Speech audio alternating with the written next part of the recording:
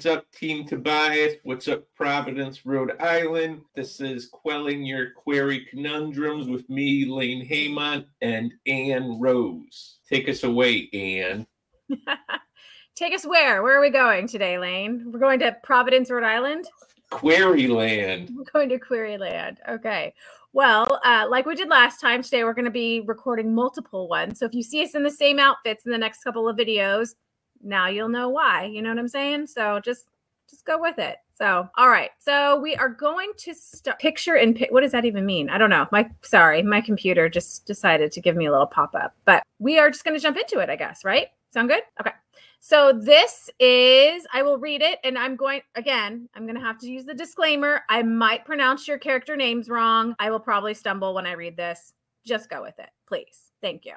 All right. Dear Agent, I am reaching out to you with my middle grade fantasy novel title, complete at 30,000 words.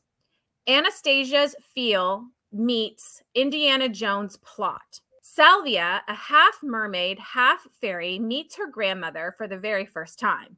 But her grandmother is now her age thanks to Salvia's magical watch, which allows her to go back in time. Salvia gleefully explores her grandmother's house, leaving her watch unprotected. The watch goes missing, and without it, Salvia is stuck in the past forever. Thanks to a friendly talking crow, the girls find out who took the watch and go to his house to get it back. He escapes, but not before destroying the watch and kicking his daughter out of the home. His daughter tries her best to make Salvia a new watch. After finding the evil wizard, he uses a magical flower to put Salvia to sleep, create a magical storm, and force her friends onto a ship with the dangerous storm brewing to keep them from ruining his plans. Then there's a bio, and that's it. So that is our first query we're going to talk about today. What did you think, Mr. Lane? Well, Miss Rose, I was very confused. Who's the villain? Is it the crow or the wizard? I think it's a great question. I'm not sure. I think what we've done in the past is we'll go down from the top and we'll go to the bottom. And I think that works really well. So first we'll start with I'm reaching out with you with my middle grade fantasy novel title, complete at 30,000 words. So the first thing I noticed is that the word count is a little on the low side. Okay. We had this conversation before. A middle grade fantasy is 60,000? I mean, that would be a good place to be, at least. I mean, some middle grade fantasies are even as long as 80,000 or more. So I think that word count is just a little bit on the lower side. Now, if it's a lower middle grade fantasy, that's fine, right? And like the word count could work, but it's not really clear like where exactly it's going to sit in the market. And there's no comp titles and there's nothing else that gives us any indication on like where they think that this would sit. So just saying it's middle grade and 30,000 words to me says maybe it doesn't have enough words. But again, if with more context, maybe it makes sense. I'm not sure. Do they give the protagonist's age? They do not. Okay, because I didn't think I heard. I think I just heard middle grade. And middle grade, that's like 6th, 7th, and 8th. And how old was I? 11, 12, 13? Yeah, about that. Okay. So I'm not exactly sure. Then we go to like the hook line, right? Which is the Anastasia's feel meets Indiana Jones plot. So I guess that kind of works. Like it's trying to kind of give us like, it's like a high stakes, I guess, plot, but I'm not sure what the Anastasia's feel. Yeah, because Anastasia, I assume they mean the Russian princess, the Disney movie. I assume? Because I don't see how I remember that. I don't see how that could fit with Indiana Jones plot. Yeah, so is it like the main character that we're supposed to take from that? Is that the feel that we're supposed to take from it? Or is it like it's historical, right? Anastasia's, isn't that Yeah, it's the last czars in Russia, and the czarist, the princess, the czarina who disappeared. They didn't know if she was killed or not, and Disney made the movie and she's off living her princess life. Yeah, so I'm not sure because I know in Indiana Jones they're fighting Nazis. So yes. Well, I mean, there's 3 and now there's 5 Indiana Joneses, and one of them, Temple of Doom, they're not fighting Nazis, they're fighting like Indian cultists. Okay. So a little confusion there. Maybe we could clear that up a little bit. I think I think I kind of understand what they're going for. Like they're trying to show that there's like this high stakes plot, which I think is good, right? It's not quite clear on how those two things mesh together.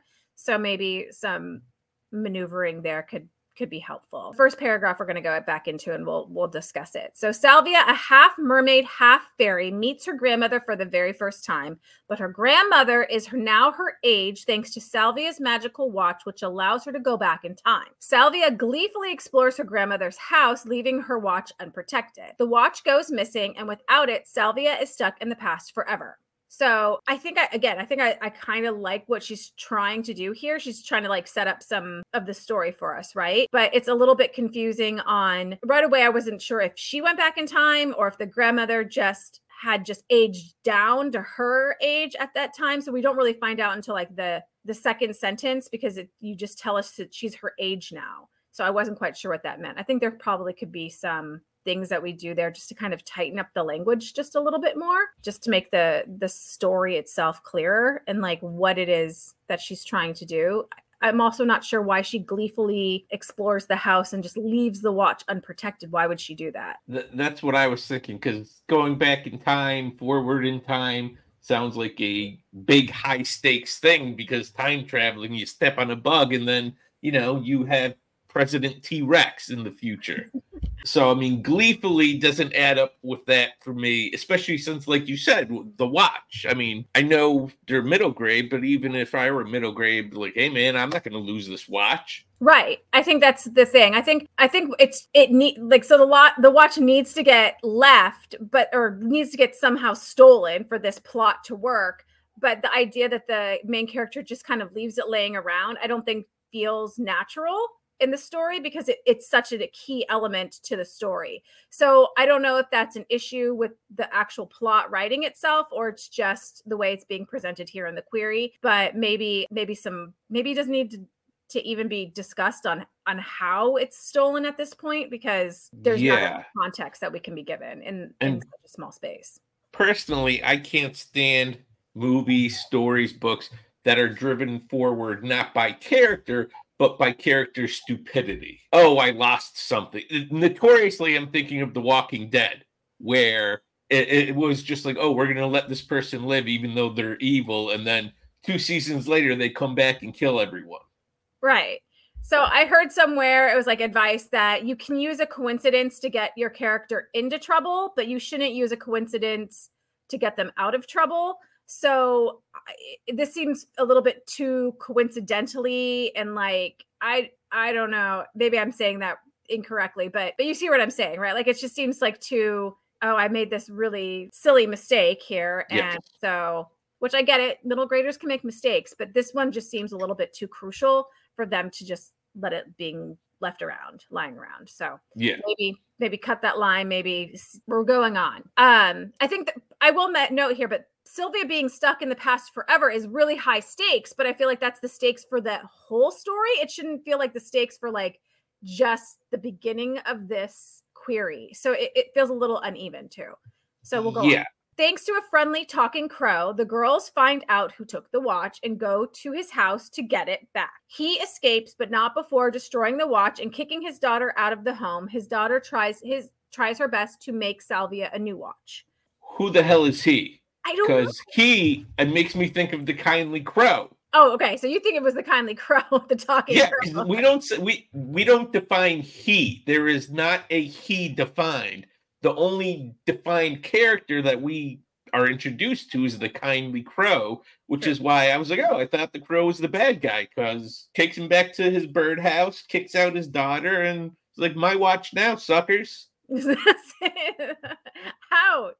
I agree. Like, it's not clear like who these characters are. Maybe the author was trying to not introduce too many characters here in the query, which is, again, is usually a good idea. But I think that in this situation, because we're not quite sure what's happening, it's a little bit more confusing than it is helping us with the plot. After finding the evil wizard, so maybe he is the evil wizard, it could be, he uses a magical flower to put Salvia to sleep, create a magic storm, and force her friends onto a ship with a dangerous storm brewing to keep them from ruining his plans. But what are his plans? Yeah, none of that makes sense to me. And it feels convoluted. I mean, if I were an evil wizard, I'd just fireball you. I wouldn't need to have a flower to make a storm, to force you onto the ship into the storm. I mean, there's a big disconnect either in the story or in the way it's being pitched. Yeah, I mean, it's really hard to tell, right? Like we haven't read the story. All we can go with is from the page. And so I agree. Like it's not quite clear what the story is. I always like to go back to the fundamentals when we see a query kind of like this. It's kind of like all over the place. Obviously, the author knows this story very well, which is awesome. Obviously, there's a lot of great stakes in this story, which is great. Obviously, there are like some strong female characters in here. I'm getting that, and probably friendships, because there are now 3 girls that are teaming up together to go against the evil wizard. Hi, I'm totally here for that, right? But we don't really know what the story is about. So remember, there's 4 parts of your story, right? We want to know who your main character is. What do they want? What are their goals? What is it that Salvia wants, right? What does she need here in this story? What are the obstacles? What stands in the way? So obviously her watch being now broken and something about an evil wizard. I'm not exactly sure what the obstacles here are, but she has to somehow get back in time, right? Go back home, I assume, is what she's going to try to do. So that's part of that, but again, not clear. And then again, what is that, what happens if she fails? What are the stakes of the story? So if she doesn't meet those things, it sounds like she'll be stuck in the past forever, but what exactly does that mean to her, to her world, to all of that? So there's pieces of all of this here, but it's just not quite connecting all the way. And I'm thinking out loud now, she's half mermaid. So why would the storm bother her? If they're fairies and mermaids, I mean. Yeah, I'm not sure how that comes. She's half mermaid, half fairy. So I'm not sure how any of that comes into play in the story at all either.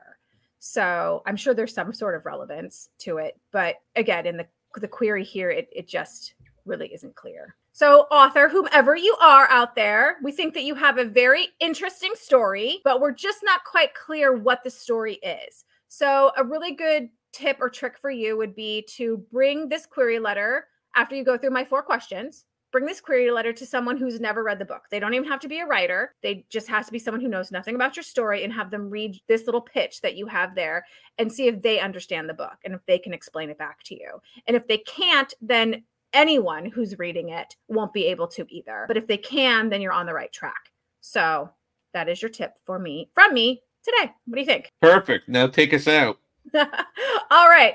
That's us for our Quelling Your Query Conundrums today with me, Ann Rose, and Lane Haymont with the Tobias Literary Agency. If you would like your query critiqued on our Conundrums podcast, please go ahead and send it to the email below, and we would be happy to take a look. And of course, we will keep them anonymous as much as we can, and hopefully they will help you out. So thanks for joining us.